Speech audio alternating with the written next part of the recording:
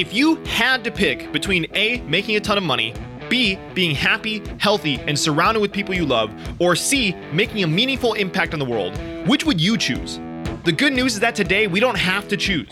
So the question is, how can entrepreneurs like you and me, who have a vision for our lives and aren't willing to settle for anything less, how can we become financially successful and have a big impact while prioritizing our happiness, health, and relationships? You and I are on a mission to find out, and we have an incredible journey ahead of us. My name is Brandon Fong, and welcome to the Seven Figure Millennials Podcast. Hello, my friend, and welcome back to another episode of the Seven Figure Millennials Podcast, where it is my job to uncover the winning formulas that will help you to prioritize your happiness, health, and relationships while making your biggest entrepreneurial and financial goals a reality. And today, my podcast guest is Joshua B. Lee. And Joshua is one of the nicest guys I know, but he's also a badass. And here's a little bit of a sample of what I mean. So on top of being a husband and father of two, Joshua has managed over $300 million in online ad spend. He's controlled over 35 trillion, yes, that's trillion with a T, online impressions. He's built 16 companies, and he's worked with incredible clients like Joe Polish, Dan Sullivan, John Maxwell, Gartner, Oracle, and ADT. So if you're anything like me, when I first read that bio, I was wondering how the heck is any of that even remotely possible? And we're going to be diving into that in the episode. But there's three things specifically I want you to look for.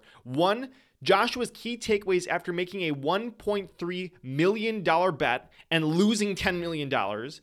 Number two, why at one point Josh decided to liquidate the 10 companies he was running, start over by moving back with his parents with less than $1,000 in his bank account at age 36, and how he went from that state of deep depression because of that experience to doing some of the incredible things that he's doing today. And number three, how Joshua actually prevented someone from committing suicide by using LinkedIn, and how today he's using LinkedIn to develop authentic and inspirational engagement with companies and brands. That and so much more is what we dive into in today's episode. So with all that said, it is my pleasure to introduce you to Mr. Joshua B. Lee.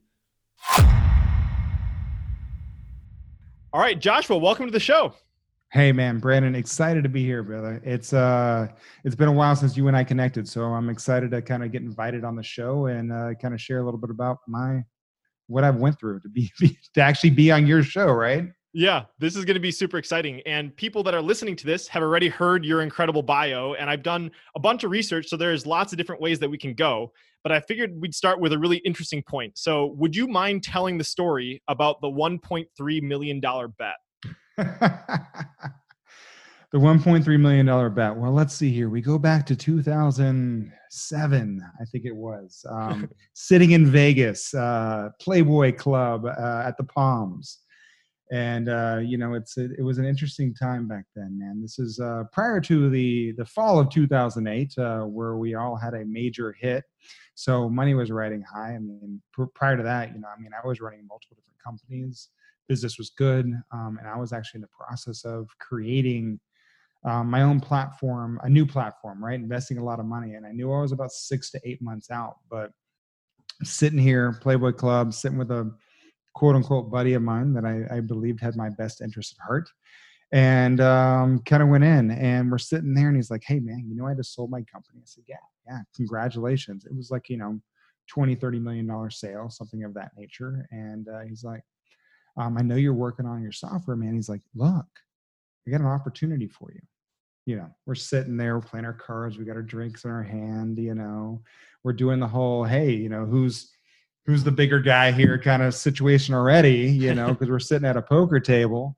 And he's like, how about I, give you access to my software, that runs my platform, my source code, and it'll shoot you far around. And I said, wow, that sounds amazing. Like, what are you thinking? It was a $1.3 million. And, I'd seen this guy do his business, go through, and I was like, yeah, whatever, man. That sounds awesome. Let's do it. Let's shake hands. And I'm an old, I'm born and raised in Texas, so I'm a good old boy, and I go based off a handshake. Hindsight being 2020, which I actually now hate to use that word because we're in 2020 and people are like, oh my God, that's the worst year ever. For sure. But it hit hard. We went in, we did the deal. Found out that the deal, most of the software was duct taped together, really done purely for their platform and their platform alone. And in the long run, over the next year, it cost me almost $10 million. Wow. And that's where I learned that due diligence, always do your research, no matter what you're going to lay your bet on. And it almost cost us to go under because, I mean, shortly thereafter, this was 2007, 2008 hit. And not only did I just lose a considerable amount of money that was coming in the door, because that some of that 10 million was not just money on hand, it was money coming in the door. So we lost clients because of it. So that was future revenues included in some of that. So it took a big hit on us, and we had to kind of restructure and figure out where we're going to move forward from there. That's incredible. And I know the Joshua today. So I know that that's not the Joshua that made the $1.3 million bet. And so we'll dive into more of the incredible stuff that you're doing today and with your work on LinkedIn. But can you just share with the people listening right now a little bit more about what your life was like? I mean, I know you were at that point, or close to that point, you had managed over $300 million in online ad spend, 35 trillion impressions. You were one of the marketers on MySpace. So tell us a little bit more about what that life was like, what that space you were in right there in that time of your life. While I was in it, the life seemed amazing, right? I mean, going through, as you said, I mean, one of my first business partnerships was with MySpace. I used to monetize all of their traffic, and we were doing arbitrage, buying low, selling high. So I mean, we were, you're talking about a couple $1 million a month in revenue, not just a couple $1 million a year. Right. So at a young age, in your early 20s, it's life changing, good and bad. It teaches you a lot of lessons. And I went through, and I mean, as I went through that life, I was running multiple companies, building different things, making different mistakes, but also having enough money to be able to go through those. Look, outside looking in, we took planes everywhere. We'd go to Vegas once a month. We'd have nice cars, do whatever we wanted, travel. Money wasn't an object. If I wanted something, I bought it, kind of situation. And as I look back and life progressed up until that 2008, because actually 2008 was a pivotal point in my life as well, because I made the move from Orange County, California. I was down in Newport Beach back to Texas, because I lived there for about 3 years. And my wife, it's an interesting story too, because my wife at the time, because I now divorced and then remarried again. As I said, I'm very open about everything. She looked at me, and we were headed to a San Antonio Spurs game where I was going to be presented my own jersey during halftime during a Spurs game, based on my involvement with the development league here in Austin, Texas. I was one of the main sponsor for them, and because of it, I was being an honorary member of the San Antonio Spurs, which doesn't really happen ever. So wow. That was a pretty awesome thing. And at that event, right prior to it, I learned that my wife was pregnant. We were going to have my first son. And as I looked in the mirror, as I go back in and I was going to this event, I realized things had to change, because during all this quote unquote success of what I was following, which was the money, I had allowed myself to get 35 pounds heavier than I am now. I had never been heavy in my life. My relationships were pretty much solely monetary. Even some of my best friends that were working for me were there and around a lot because I paid for everything. I had no vision about where I was going. I just knew where I was at. And, I mean, there was a certain point where everything was either business or play, trying to do this whole work-life balance, which is, as I wrote a book called Balance is Bullshit. I mean, it's, and I realized that I had to change. And that was a kind of the start of my new path of where I wanted to go, to be able to make this world a better place, not only for my children that were going to be future at that time, but for everyone's kids, and allow me to kind of start seeing major shifts in my life. Yeah. Well, it's incredible. I had just recently attended Tony Robbins's live virtual event. And one of the things that he talks about all the time is that success without fulfillment is really like the ultimate failure. And that, so did you find that to be true? Like when you were making all the money, you had the life that everybody thought you're supposed to have, all the success. Can you just like maybe share a little bit about, even though society viewed you as having all this, like how it felt inside to really be at that point in your life? it was hollow at that point. I mean, I kept on going, trying to be able to buy it. I look back now, Brandon, man, and I was like, wow, I was a good guy. I was paying for everything. I was doing things for other people. I don't know why it was so hard. I wasn't doing it for other people. I Mm, was doing it for myself. It made me feel good that I could take care of them and I could do these things. Yeah, I was freely in what I did. I knew what I earned and I knew what I needed to be able to continue my life. And I knew what I had extra and I gave that away, but I didn't do it. I thought and I felt like it was the guy that good in my heart, but I kind of look back now and I realized that a lot of it gave me superiority over people. mm, And why do you need that? I mean, we were taught in the society as men growing up in the United States that you need to be able to have this one up. You always need to have, a card up your sleeve, on someone else to be just in case. Always be something else. Always never allow them to see your weakness, right? These are the things that you kind of grow up and be able to do. And that's exhausting. And I mean, I got exhausted. And that's where I started having that shift. Like I said, I mean, it was shortly thereafter my son. Because I mean, there were certain points which, and ultimately, when I started shifting my life, trying to be able to do more and do not only for myself, but for my family and for others, that also my former wife and I, we started seeing this shift. This gap started growing between us because there was a certain point where she was like, why don't you just do what you do well, make money? mhm. Why are you trying to help everyone?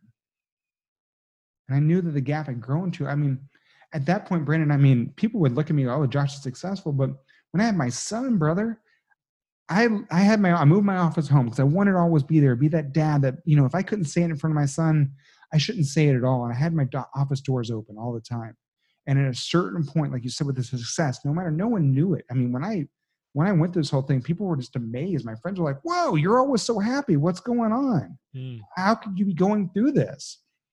And I would go into my office, and at a certain point, my doors closed, and my home office became not only my sanctuary to be able to shield me from my coffin, where I would just stare at a wall for 8 hours, and my business would keep on going. That's no way to be able to build a business. It was just money. yeah. That's incredible. And one of the things that you said that I think I want to highlight is I think Dan Sullivan has a concept about transformational versus transactional relationships. And so it sounds like from your perception that like the people in your life didn't seem like they were from your perception it didn't seem like they were as genuine relationships because they viewed your success as like the main reason that they were hanging out with you. Right? So how do you view that as being different in your life today and the relationships that you have now?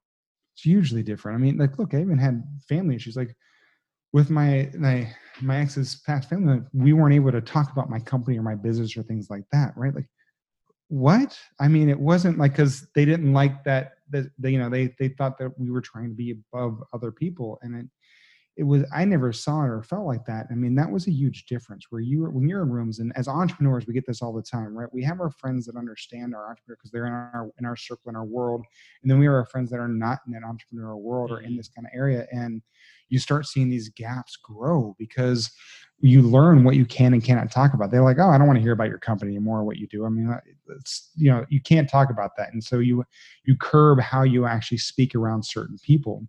And then there's the others, like the people that I surround myself with now, man, it's just business doesn't even come up because it's not needed. We don't, I mean, if we do talk about business, it's for specific facts. It's not about money. Everyone gives, if I just had friends over the other night. We host, we have them over, and it was crazy to be able to have 6 people over, right, for the first time in a long, sure. yeah, to be able to go in. But I know when I go to their home at the same time, they'll do the same. It's not going, oh, are they going to bring something? Are they going to take in? Are they expecting me to take care of everything? You don't go through these different mindsets. And, I had that shift, like when I went through my divorce, um, I looked at it, they were, and as you see, I get caught up even in talking about it because this is one of those pieces. My lawyers are like, look, I was running 10 companies at the time. They're like, look, this could take a long time. And I said, how long? Like a couple of years. They think there's money getting hidden everywhere. And I said, okay, well, I have kids. I had two. I have my son now is 11. My daughter's 8, but they were much younger then. I said, look, close it all up, get rid of it, liquidate everything, give it to the X, because, I can always make more money. I can't make more time. It's the one Wow. resource we don't get back. Yeah. So I mean, at 36, I walked away with a little bit under $1,000 to my name and moved back in with my parents. And, I had that full reset on my life. And I said, what do I want to do? How do I want to be able to, and, I explored the life coach thing. I mean, as I said, I wrote the book and I was doing a lot of talks about, because I wanted people to be able to understand the things that I didn't share, right? Like I never shared about the time in Vegas we just talked about. I never shared that the best man for my first wedding stole almost $1 million from me. Wow. I didn't talk about these different things of these mistakes, because that's what we were never, if someone knows you make mistakes, then they know you're fallible and they're never going to hire you. Right. Bullshit. Sorry. It's, so, you're human. We're all human. And so that's where I had my shift. And it's been amazing, because now the people I surround myself with, they're genuine individuals. I know that before, in the past, if I'm an only child, so for me, when I grew up, my brothers and sisters were my best friends. And if they called at any point in time of the night, I would pick up the phone. If it was across the country, across the state, whatever it is, across the world, I would get up and do whatever I needed to do to be able to help them out. That's the way I live my life. If you became that close to me, you became a brother or sister, and that's where it was. I never felt like I had that in return.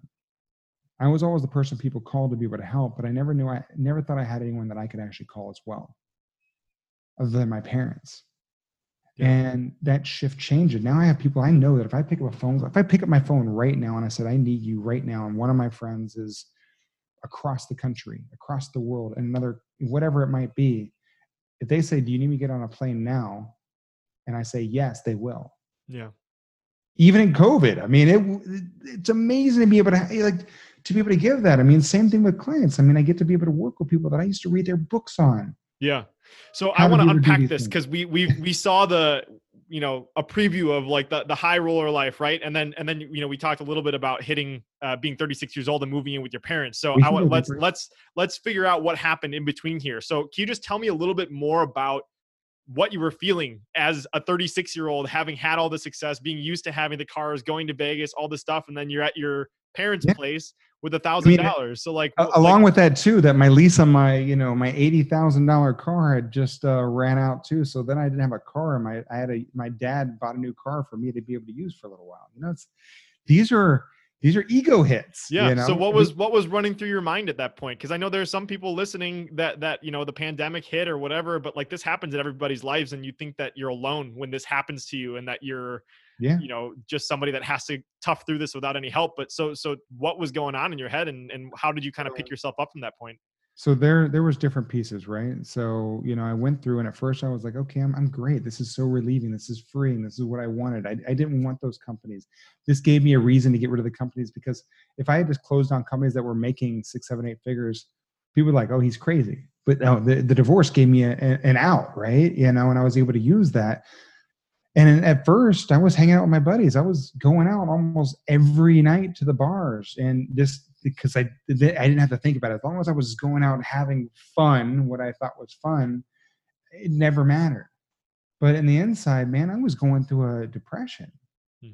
And I mean, I'd go in, and when I wasn't around those people, I was just in a room and by myself. And I mean, I remember times too when I moved out from my parents, because I was only there for a little bit, and rented a house.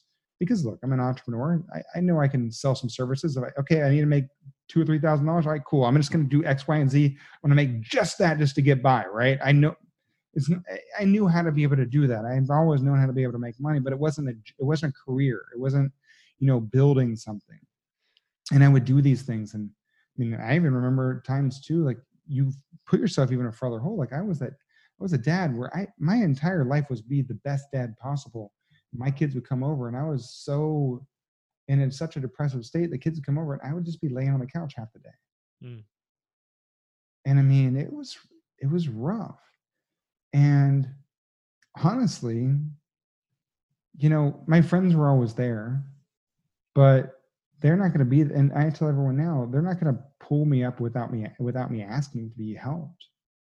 You have to be able to ask for help to be able to receive help. Yeah. No matter if someone gives it to you, you're still not going to receive it. And I wasn't in that position. And I had met a girl who I'm married to now. And she kind of went in, and at first it was like, great. I mean, she would see me, I would go see her. She lived in Seattle. She was here in Austin at first, and she moved. First, I was like, it's great, man. I have the relationship, and I have my freedom here too. Right. So not that I ever, my friends are like, why are you doing a long distance relationship? That's crazy. But it fulfilled some of those different holes that I had within myself. And in the long run, she pushed me to be able to keep on getting up. She would call me afterwards. And then finally, what the real breakthrough for me was, I still have it saved in my phone. I sent a text message to 5 of my closest friends that I knew were there, those people that are here now. And I said, I don't know what to do. I'm lost. I'm in a depression. I'm pretending to be something, because the biggest thing that crushes most people is your perception of other people's perception of you. For sure.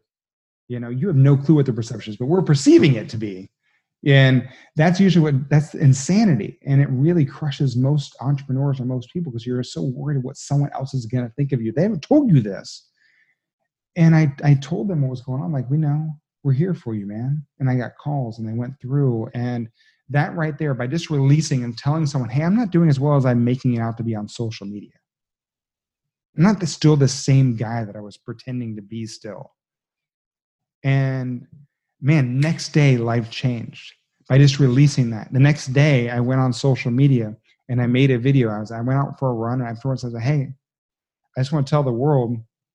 And I told them everything that I went through, what happened, what I'm doing now. And then I was restarting. And it was amazing how just life just opened up, because I wasn't holding this boulder on my back anymore that was just weighing me down day in and day out. And I was getting more exhausted as the time went on.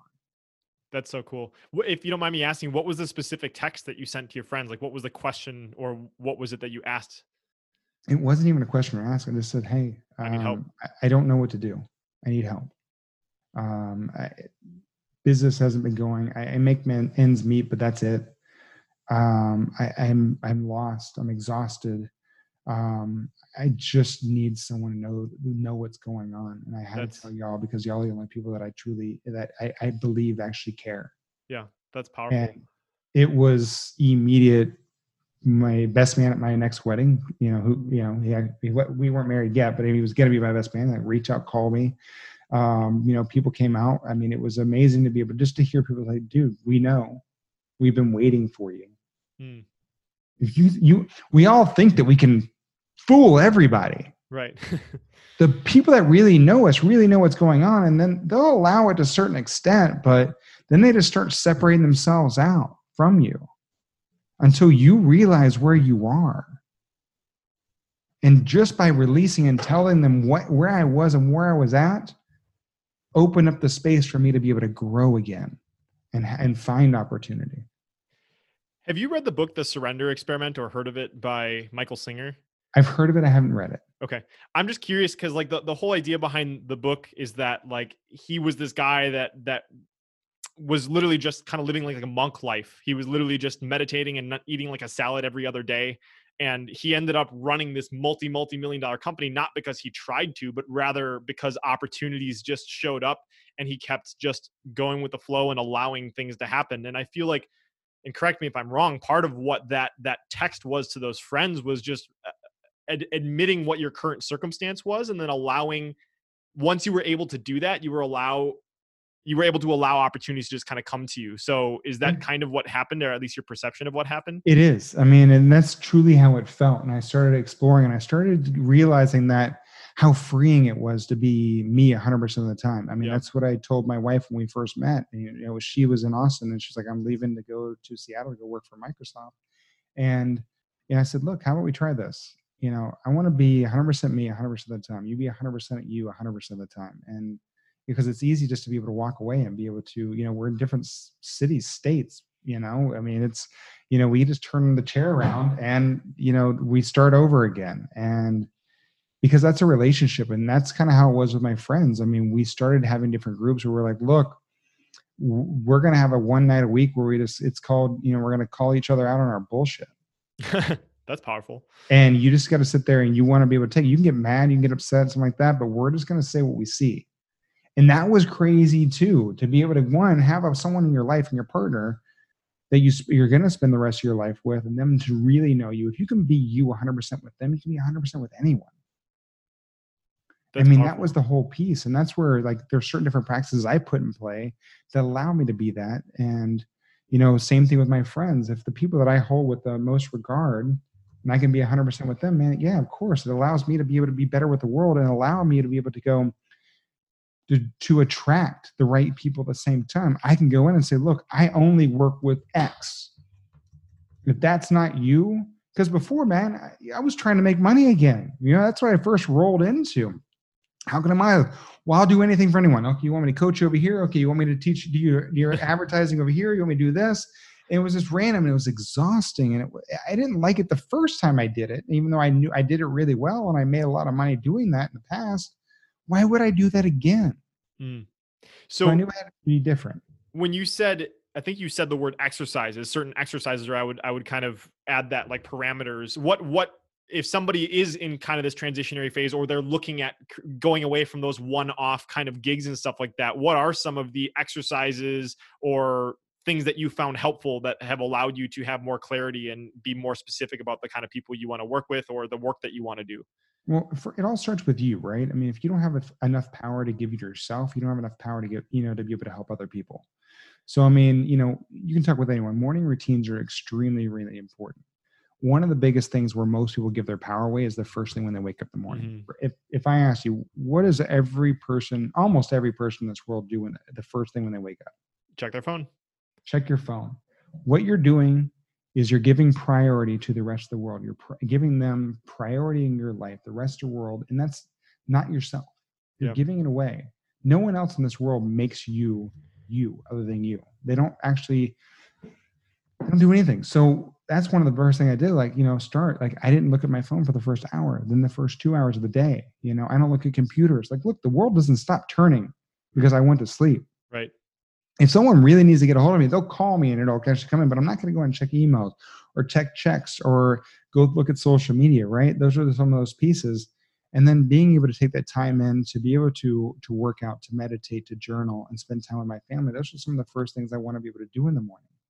Yeah, that's powerful. The morning routine has been huge for me. And I've made a conscious decision a long time ago to never check my phone in the mornings, and also just destroy. So many people, I feel like, spend the first hour of their day as like just a random calling to random different things. Like I never snooze. I stopped snoozing a while ago. So I made that decision. I take cold showers in the morning, and it's just like, there's this diagram inside of the book, Tiny Habits by James Clear. And it's like a decision tree. And in my mind, it's like the first decision that you make in the morning, it's like, it kind of sets the tone for the rest of the day. It's like, did you decide to snooze? Then you took a bad decision. Did you decide to check your phone? It's another bad decision. And then before you know it, like, you can't even if you made good decisions from that point up forward, you can only get to 50% of what would have happened if you had made the decision at the beginning to start with intention, to not check your phone in the morning, and to do the things that are important to you first. So I think that's incredibly powerful.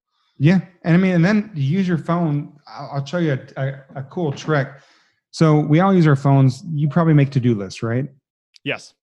All right. So once you write down whatever you got to do for the day, what's the value of that piece of paper?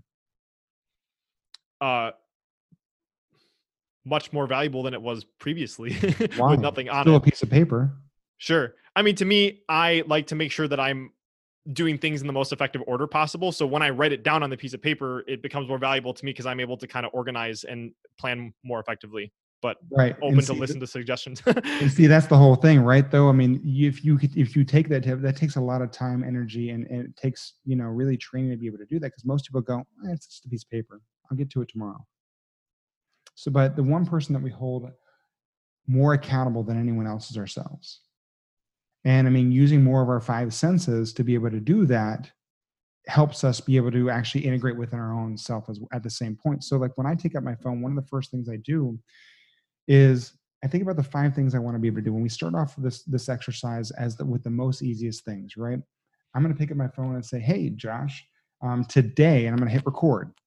A video of me. And I'm gonna put my hand over it right here so I don't even see myself, right? We're just looking right here into the camera. Hey, Josh, today you're going to say 5 things. I don't care if it's going to use the restroom. I'm going to wait. I'm going to walk the dog. I'm going to have breakfast, right? It's 5 things you know you can accomplish without any shadow of a doubt. This is what you start off with. At the end of the video, you go, hey, Josh, congratulations on achieving all your goals today. So what you're doing is, 1, you're training yourself to be able to talk on video. 2, you're giving yourself accomplishments. And what I do is before I go to bed, I watch that video again. And it allows me to go to bed feeling no matter what happened between when I woke up and when I went to bed, when I watched that video, it gives me a sense of accomplishment. It allows me to go to bed feeling accomplished every single night, allowing me to wake up again, refreshed to be able to start the next day. And then you continue to be able to go in, because if you can say something to yourself and know you accomplish it every single day, again, that same kind of scenario where I said of being 100% yourself with 100% of the people, it's that same tonality. If you can tell yourself that's something you're going to do and you do it every single day, you can tell anyone anything and know that you're going to be able to accomplish it. So you do 5 things. Do you have a specific number that you always do of things? I just do 5 things, right? It's not like everything I've got to do throughout the day, but you slowly increase that. Today, I'm going to, rewrite my email process. Today, I'm going to do X, right? You're dropping things in, but as you continue to progress up, as you continue to make those videos every single day, 1, you're getting better on camera. We all need to be on video, right? And so we're scared to be able to be on video and camera. So if you can actually do it for yourself each and every day, all you're doing is adding this additional practice. 2, you're giving yourself a sense of accomplishment. And 3, we hold ourselves more accountable. So if we're actually going to do that, we hear ourselves say it to ourselves. We see ourselves say it to ourselves. We're more likely to accomplish that goal than let our own selves down. Yeah. I like that too, because there's very little resistance. Like whenever I'm looking at creating a new habit, it's like, how can I reduce the amount of resistance that stands between me and actually doing the thing? And, for most, if you have an iPhone, you don't even have to depends on if you have an X or whatever, but if you just like swipe over, like you don't even have to open anything, like, and it's there and you could just like click record and you're ready. You're future pacing yourself. It's one of those things that allow me to be able to do that, right? And I mean, that actually then pushed me to the next level, which was, where do I want to be? What do I want to do? And the biggest thing that I wanted to be able to do and change in this world was, not only myself, but other marketers and other entrepreneurs and how they actually market.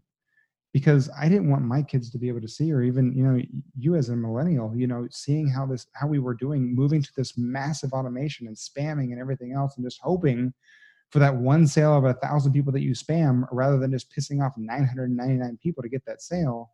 I knew there was a better way. And so that's where I started using some of my information around traffic, and also this thing that I've cultivated my entire life, being an only child. When you're an only child, you have to be able to understand how to read people, how to connect with people, because you don't have those instant connections as a brother or sister. Sure. They're guaranteed to be able to, have to like you, to a certain sense.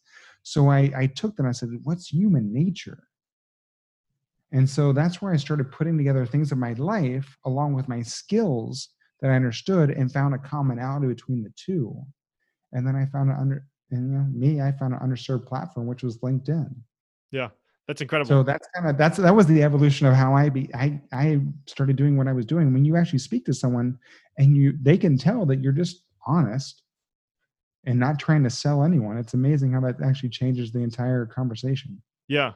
So this is cool, because now we can dive into like the LinkedIn side of things, and so now we know where you're at. But I have an interesting question to start off the LinkedIn side of things. And in the TFL call that we had, I'm pretty sure that was where I heard it. Yeah.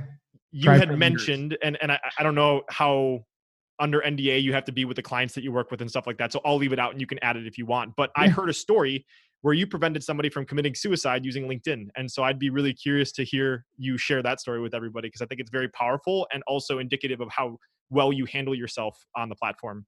Yeah. Yeah. And then that's the biggest thing, Brandon, man. It's how you do it, right? Everyone's so used to LinkedIn as a platform, either they look at it as a platform to put your resume, or a platform where people just pitch you all the time. It's a B2B platform, but if as soon as you connect with someone, they're probably going to pitch you. And I knew there was a better way to be able to do it. And I kind of went about it. I said, look, how do I want to be able to be treated as a human being, and why can't I actually transfer that to the online world? ergo why I say, I teach marketers how to be human online again. And that's where that kind of story came through, because I was working with, it was Dan Sullivan as one of my clients. And we go through and we start off with different pieces, right? There's different gaps. We're actually, to create a stopgap in someone's patterns is where they actually stop to be able to listen. We understand this as entrepreneurs. How do we actually create these stopgaps? Because patterns are created within our lives, online and offline. And online, it's, like, comment, share, post, like, comment, share, post. That's what we keep on doing, right? And well, my mom always taught me to be able to appreciate others for the little things in life. And that's kind of where this kind of started off is, we go in, if someone looks at a profile, if someone looks at a post, I mean, it's rare that when you like someone's post, Brandon, if you go and like my post, right, you're actually going to get a message back from me. And I'm going to go, hey, Brandon, man, I saw you like my recent post. I just want to take 2 seconds out and say thank you. Too often we don't appreciate these things. Love to be able to connect with you and find out what pushed you to engage on my post. Wow. Right? I'm thanking you, and especially when you get this from someone that you hold with high regard. I mean, you, especially that side, but with anyone, when you get someone, it's rare that someone actually thanks you for something that you've been conditioned to do without getting anything in return. Yeah. I mean, I just watched last night, and it's just indicative of what we're talking about now, The Social Dilemma. I was going to ask you about that, so it's funny. I haven't watched it yet, but I've watched it. I had too many conversations with people like, oh, you saw it, right? I'm like, I haven't. So my wife and I sat down last night, we watched it. I mean, it's that same piece, right? I mean, we're conditioned in these apps so slightly are conditioning, these companies are conditioning us to be able to do things. So how do we actually pull someone out of that conditioning? And by stopping to appreciate something that they've been conditioned to do is what is amazing. So thanking someone for looking at your profile and asking why they checked you out, right? These are ways to be able to start conversation, because most people forget to have, as entrepreneurs and as marketers, we've taught to be able to talk at people, not with people. Mm-hmm. And so that's what we wanted to be able to do. And in this situation here, and that's the first start of what we do there, we reached out and, and this message back is one that you and I we talked about, and it's crazy because it never leaves me, because the person responded back, which was, wow, Dan, you'll never know what this means to me. I took what I was doing as insignificant most of my life. And by you appreciating me for liking something that I took so inconsequential gave me new hope. Today I had planned on being my last day. But now I have new hope for this world, and new appreciation for the little things in life. Thank you for all that you've done. And you'll never know how much you impacted. And it's like, and you're reading this and you're like, wait, I got to read that again. Yeah. I was listening to a TED radio hour a while ago, and they were talking about how COVID has separated us. And one of the most important things when it comes to human relationships, yes, primary relationships are very important, but also those, like, I forgot what they call them specifically, but it's like the relationships that are kind of on the periphery, the person that you see as the barista at Starbucks, or the person that you say hi to in the gym. Like, those small interactions are so important. Yeah. And I love what you're doing when it comes to, like, just like you said, teaching people to be human online. Can you tell people a little bit? I love the thing you say in the very, very beginning of your LinkedIn profile, where it's like, not B2B, not B2C, but can you just explain a little bit more about that? I mean, and that's the whole piece, right? And to be able to finish that off, I mean, what we were talking about before I get into that, I mean, like, you were telling me you went to the Tony Robbins event, right? Mm-hmm. I mean, think how impactful. Now, look, we all know we've been in this business long enough that 9.9 times out of 10, it's probably not that influencer. But if you got a message from Tony, on LinkedIn, like, hey, Brandon, man, I saw that you recently attended the online event, man. Just wanted to take time, 2 seconds out and say thank you for attending. Really appreciate. We don't get to connect with everyone there, but I wanted to actually make sure I sent you a personal message. I mean, even if not everyone does, like you and I are in this world, so we kind of get it a little bit more. But I mean, it's more. It's more than like, because look, it's not the days where we get emails anymore. We're like, half the time, it was like, oh, I got a new email. Now it's like, how many emails do I have? Right.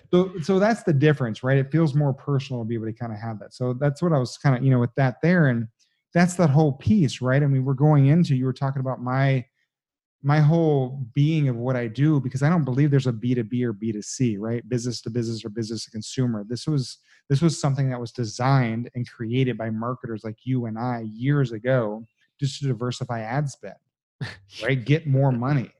Every business is run by another human being. We've just forgotten that as marketers. So there's only H to H, human to human. And that's kind of what we do. Don't speak to the company, speak to the person, speak to the individual, find commonalities between them and open up conversations, because conversations lead to connection. Connection can lead to opportunity. Yeah. You don't have to go for the sale right off the gate. I mean, what we do with our clients is we help them build advocates first and allow the byproduct to become clients. And it's much more powerful with what you're doing. You're going to be able to create. And that's why I always make sure the people that I work with, they're not hiring me. If someone says, hey, Josh, I want you to help me monetize my new product, I'm not your guy. There's 1,000 people behind me that are willing to take their money. And that's exactly what they're going to do. Because I used to be that person. Yeah. All that $300 million, I'm not sure how much I actually helped, Right. But if you are offering a product or service that adds value to this world, and you want to be able, if you want help being able to do that, I will be there to be able to help you. Our service that we do with them helps those people, because not only are we going to help the people that we can help directly, we're also going to give value no matter who they are, right? Even if they say we go through our process and they're like, oh, they're not ideal client, you still give value. Hey, that's amazing. And you allow people to leave feeling respected throughout the process. And the process that we take people through, this is the same steps that my mom taught me how to treat other human beings. It's not rocket science, but we're doing it in a way that actually makes people feel good and creates massive opportunity. So tell me a little bit more about that process and how you took the lessons that you learned from your mom. So we already talked a little bit about the messaging, right? Like showing that you're genuinely interested in people and appreciating people for things that they may think is inconsequential. So that's one component of it. What are the other main pillars that when you're teaching? Let's start how we start off, right? Sure. No matter what, I always start with appreciation. I don't think there was enough appreciation in this world for the little things. I mean, there's a hell of a lot more now during COVID, because we've lost a lot of those little things. Yeah. And I was like, oh my, I missed that. Wow, I didn't realize how much I appreciate it, but it's still that level. So appreciating someone that comments on your, we do content, we do internet marketing engagement marketing, right?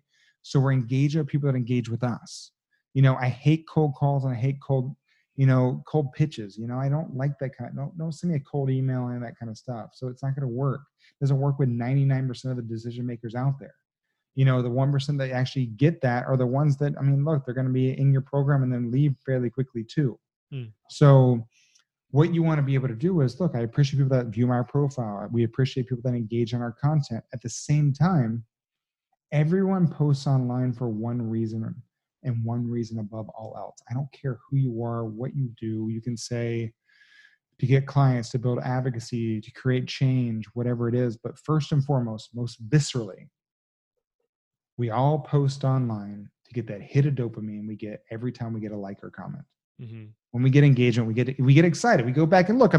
This is what the social dilemma is all about. It's about creating that dopamine. And it's funny that I've been saying for a while we're dopamine dealers when we do this. And it's funny, they talk about it on the social dilemma, where they're like, oh yeah, we train people to be able to look for that hit of dopamine every time. That's why they keep going back to look at their posts, looking back to their posts. So we identify our ideal avatar for our clients. We listen, right? We give them what they're looking for. We first and foremost, we identified them, then we like or comment on their post, and then we reach out and say, hey, Brandon, man, I saw your recent post, man. Phenomenal. Really love the content you're sharing, whatever it might be, right? We want to be able to go in. Love to be able to connect with you. I see a lot of alignment with what you're sharing. And I'd love to be able to have that within my zone or my sphere, right? So it's that human connection, right? It's different than your usual connection going, hey, Brandon, I see you're wearing a black shirt. Me too. Let's connect. Right. That's what we get on LinkedIn a lot of times. Or, it's the whole, hey, my team can help you with whatever you do, but I didn't actually look. So let's see what it is. Right. Change that whole perspective. That's step one. Appreciate someone for something they've never been appreciated for. Step two, they connect, right? Step three, we're going through, and this is where most people pitch what they can do and how they can help someone. This is where we don't do that, right? We go through, and my mom always taught me to be able to give other people compliments freely. So we give a compliment on LinkedIn. That's giving an endorsement. They make it really easy to be able to do. People go, how can you give an endorsement to someone you barely know? Man, I can go in and be like, dude, I love the humble and hustle sign behind you, right? That's a compliment. You and I have only met 2 different times, but I mean, I can still give you a compliment. Sure. It doesn't take more than that. So we start with that compliment. So we're giving an endorsement. LinkedIn makes it super easy for us to kind of go back in and say, Brandon, man, no problem. Happy to be able to, thanks for the endorsement. We respond back with a qualifying question. Ask someone about themselves, right? Don't make it about you, make it about them. Brandon, man, happy to do it. Hey, quick question for you while I have you. And you ask a qualifying question. Once they respond back to that, you can provide value that's not unsolicited. We all hate unsolicited advice. Mm-hmm. So this way you're actually providing value based on how they answer those questions. You have 7 to 8 touch points before you ever provide them something that actually can be correlated and relate to them specifically. So after you have the engagement and you're interacting with them and you ask the qualifying question, do you then ask them for permission? Like, hey, I have something that I think might help you. Would you be offended if I sent that over to you? Or see, I'm assuming Brandon, I love that. It all depends, because a good friend of mine, Adam Lyons, he's like he used to be one of the top relationship or dating coaches out there, right? And he kind of put that into our plan. We use it with certain clients, because certainly depending on what we're doing, asking for permission before you give it gets that next yes, that next opt-in, right? So we do that with some clients. Hey, I have got something for you. I think it'll be amazing. You mind if I send it to you? Some it's just, wow, that's So like one question we developed for like people like Dan and Joe Polish and things like that, which was, do you consider yourself an entrepreneur or a business owner with an entrepreneurial mindset? Because that allows us to be able to see where they are within their career. And it's not actually a direct question. It asks them more about their mindset of how they perceive themselves. So that gives us more understanding of who they are and where they are in the company than going, hey, are you making 6 figures or 7 figures? Sure. People don't want to answer that question. Right. So they can either say entrepreneur. I know they're early on in their career. They can say business owner with entrepreneur mindset. They probably have a team. They've been doing this for a while, and they've actually progressed through their life. Because, as some of us have been doing this for a long time, I can't be an entrepreneur in my life. I'll burn out. That's 24/7 hustle, right?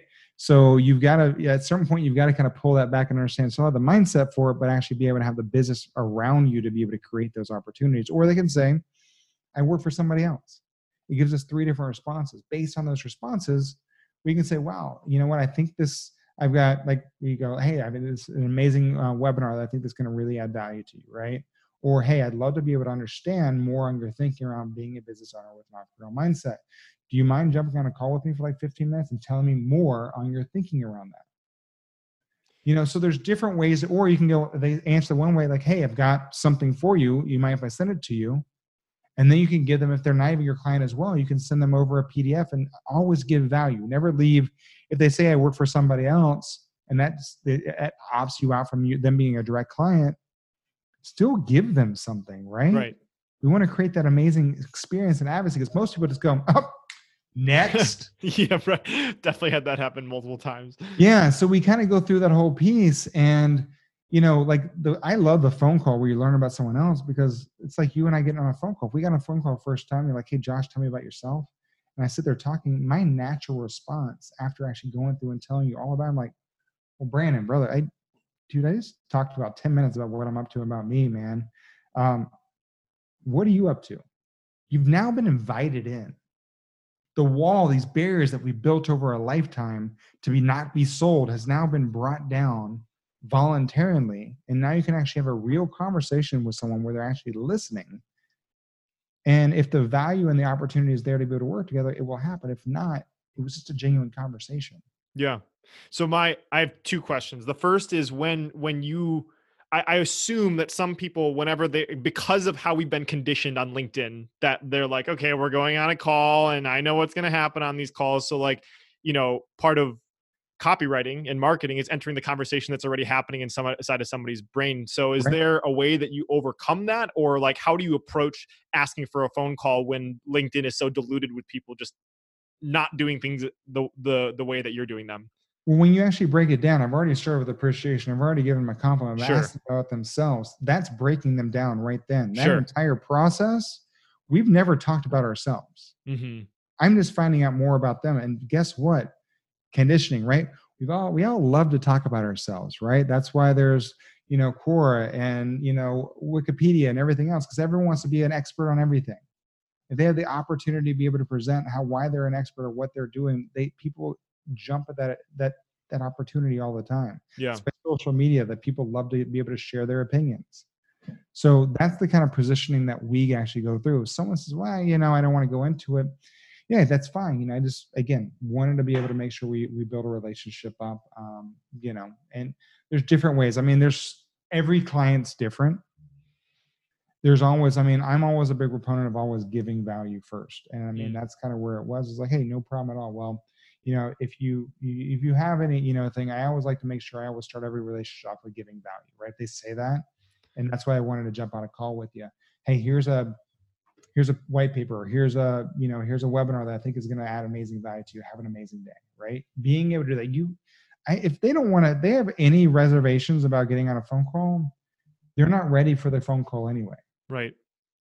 And you're just pushing something and you're giving away your time for no reason with someone that's already is apprehensive about getting on a phone call.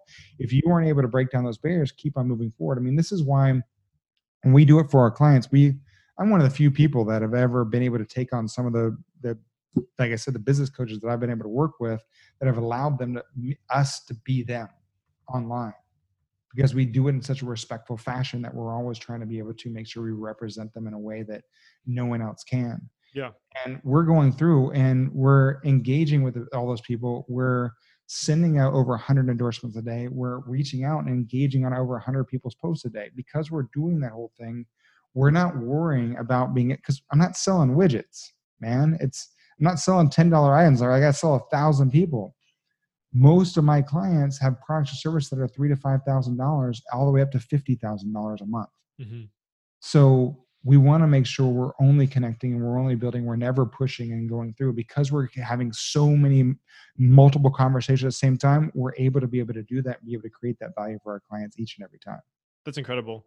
I was in my TFL group, actually. I'm in a group with Dan Cashel, and I had the chance to go in through some of his stuff. And, he helped a lot with Genius Network from my understanding. Yeah. And one of the things that Dan taught that I thought was just so critical is that, like, you could theoretically have the right client, you could theoretically have the right offer for them, but the timing may not be right. And the way that you're approaching this is you're starting the relationship so that they got a lot of value they know that you're connecting. And so if it wasn't the right fit at the right time, I'm sure that you probably do have people come back and they like, even if there wasn't so does that happen very often? Well, that's the whole thing, right? We're building advocates. So if we leave every conversation with giving value without ever asking for anything in return, they're going to go out. Not only are they going to tell other people about how much, wow, it's amazing. I can't believe that you're creating these super fans and these advocates.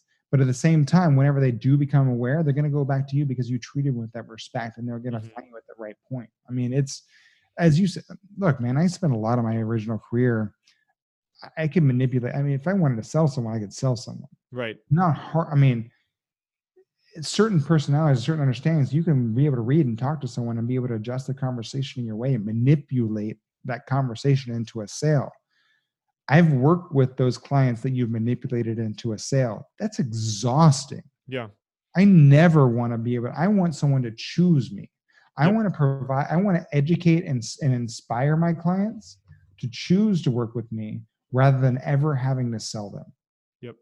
And that's the biggest thing that we do for our clients is we're all about education, inspiration, and draw them in, never sell them. Because if you sell someone, dude, you got to keep on selling them every single time that rebuild comes up. So Brandon, I know I got 5 days before we re-up again. Can you tell me again why we were going to work together for another 30? And it's like, okay, let's go in it again. So we did this. It's like, dude, I don't want to do that. I want people to go, wow, every single month they go like this. I know why I'm here because I chose to be here. Yeah, this has come up for me a lot over the past few days and just conversations I've had. But like, there's the phrase that nobody likes being sold, but everybody loves to buy. And like, are you creating an environment where people love to buy? And that's exactly what you're doing is you're creating this environment where you don't ever have to sell someone because of the way that you're approaching the relationships. Yeah. I mean, and as I've worked, everyone I work with comes from a referral or heard me on a conversation or gone to one of my free webinars that I give through different freely. And because they were educated enough to make an educated decision. Yeah. I don't want someone that doesn't understand why they're doing it, because then that just causes more problems, because then you have to continue to look. There's always education piece of what's going on, but they need to be educated enough to be able to make the decision in the first place. Yeah. Like I wrote this, I was just pulling it up. I wrote this 4 days ago on LinkedIn. I was like, can you remember the best sales experience you ever had as a buyer? Think back for a second. Did it involve an obvious sales pitch or lots of pressure? More than likely it didn't. Because I mean, it's all about authenticity. I mean, it's a whole long post. But it got a ton of, it's all about cultivating a more authentic social media, presence. Awesome. I mean, and we'll make sure to link up to that article in the show notes so people can check it out.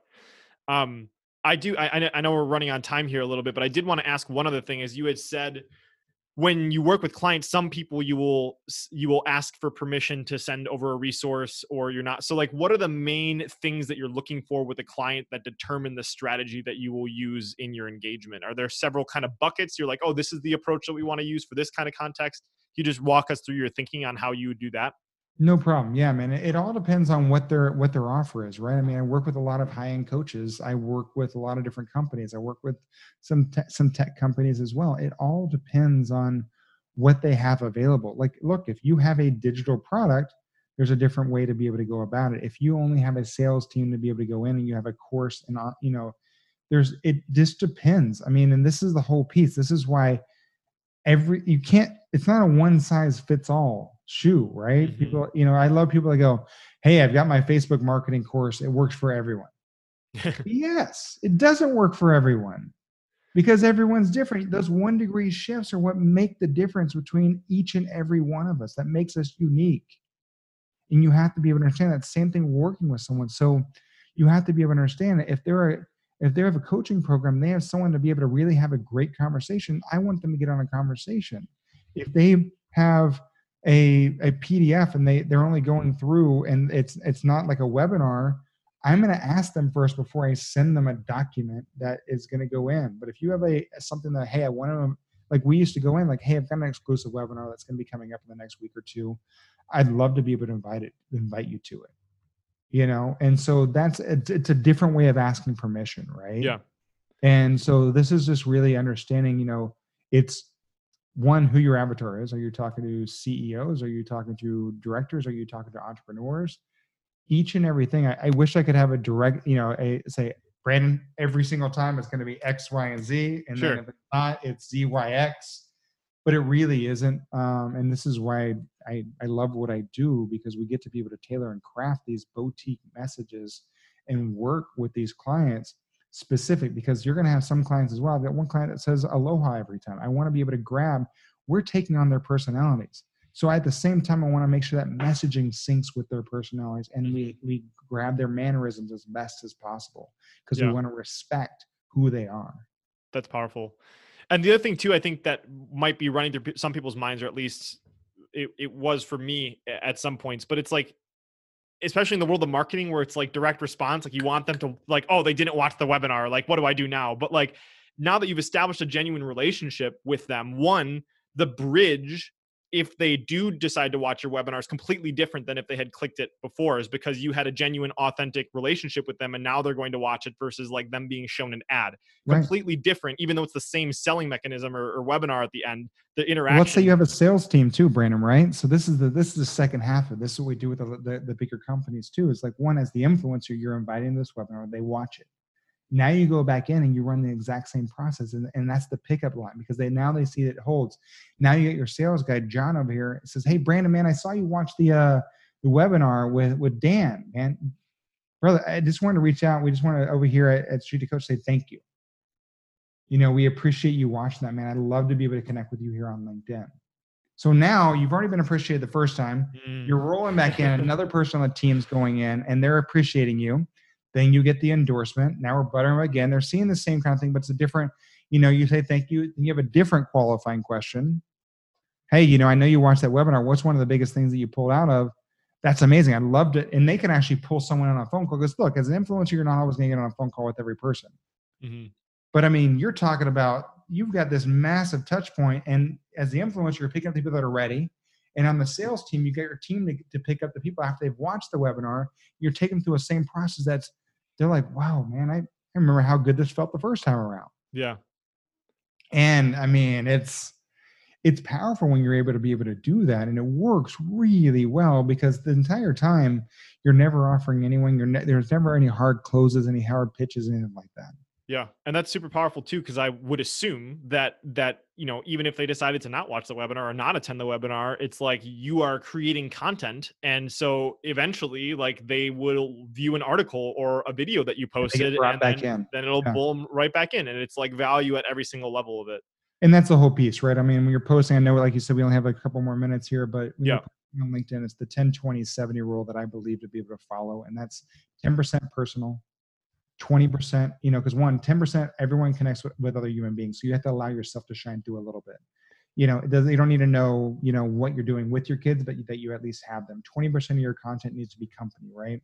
So you don't want to be that person in the room always talking about yourself. You're like, oh, dude, there's that Josh guy. He never shuts up about LinkedIn. He's exhausted. Sure. We don't want to be that. So 20% of your content needs to be company, telling stories of how you've helped people, not how you can help people. And then 70% of your content needs to be adding value, right? Educating people. You and I, and a lot of people listening, we're constant learners. We're always looking and reading other people's content. Share that. Be the educator. Be the inspirer for other people. And when they get to a point where they're educated enough to make a decision, because you're the one, even though it might not be your information that educated them, you are the one that educated it because you presented it to them. They're going to go back to you for the solution. Incredible. Awesome. Well, that's super, super valuable. And yeah, so let's kind of put a bow on things here. So if people were to kind of take away one main thing, I think I already kind of understand what it is, but if people would take away one main thing from this episode, what do you want to make sure that they would walk away with? Hey, be you 100% of the time, off and online. And I mean, there is no B2B or B2C. There's only H to H, human to human. And we need to remember that. We can always do better. Awesome. Incredible. Thank you so much for that. So if people want to find out more about what you're up to, you're not on LinkedIn, are you? Maybe just a little bit. No, that's the best thing, right? Look for me, Joshua B as in boy Lee, Joshua B Lee. And the biggest thing is I want everyone, I don't play a numbers game, right? I'm not looking to, if you send me a connection that's blank, I'm not going to connect. So what I want you to be able to do is I want you to be like, wow, Josh, I heard you on Brandon's podcast. Either, you like my hair or Brandon's hair, right? I want you to tell me whose hair, who had the best hair on the podcast. Didn't listen, if you didn't watch us, you just listened to it, give me one thing that you learned from this. And I mean, tell me, hey, I heard you on Brandon's podcast. Because I mean, that's what's going to really drive me in, because I share so much freely there. I just want to make sure, like, if you want to get there, man, I give all the information how to be able to get there and do it every single day on LinkedIn. If you want to get there faster, we can work together, but I want to build that relationship with everyone first. That's incredible. It was funny when I connected with you, I was scared because I know we had talked about how we had made fun of people that do terrible outreaches. And I made a little joke in the beginning, and I was scared to do it because I know it gets truncated, but I had copied. Oh, you got me too. Yeah. I was like, please make sure you read the rest of it. But like, for people listening, when I connected to Joshua, I said, hello, Joshua B. Lee. And I put the full name, and it was like, I used the canned message on LinkedIn. It was like, I was hoping to add you to my network. And then I was like, just kidding. But I was like, oh, I really hope he reads the whole thing, not Sauce Rudy. But anyways, the good thing is I do open it up all the way. Because at first I was like, dude, I just told dude, not to do this. And it happens. Sometimes when people just hit the connect button real quick before they do where I'm trying to tell them. And so I give them the benefit of the doubt. But yeah, at first I was like, yeah, I was scared, but I'm glad that ended up happening. But anyways, thank you so much for being on the show. I took pages and pages of notes, so we'll make sure to put up the show notes, any resources that we mentioned on here. But thank you so much for sharing your story. Like I said, I wanted to have you on the show because you really represent what I want to portray here, that it's, it's not all about money. As Tony Robbins says, success without fulfillment is the ultimate failure. So thank you for being a shining example of somebody that is in genuine alignment with what they're doing and creating incredible good and value in the world. So thank you so much. And it's been a pleasure having you. No worries, Brandon. Really appreciate it, my friend. Take care.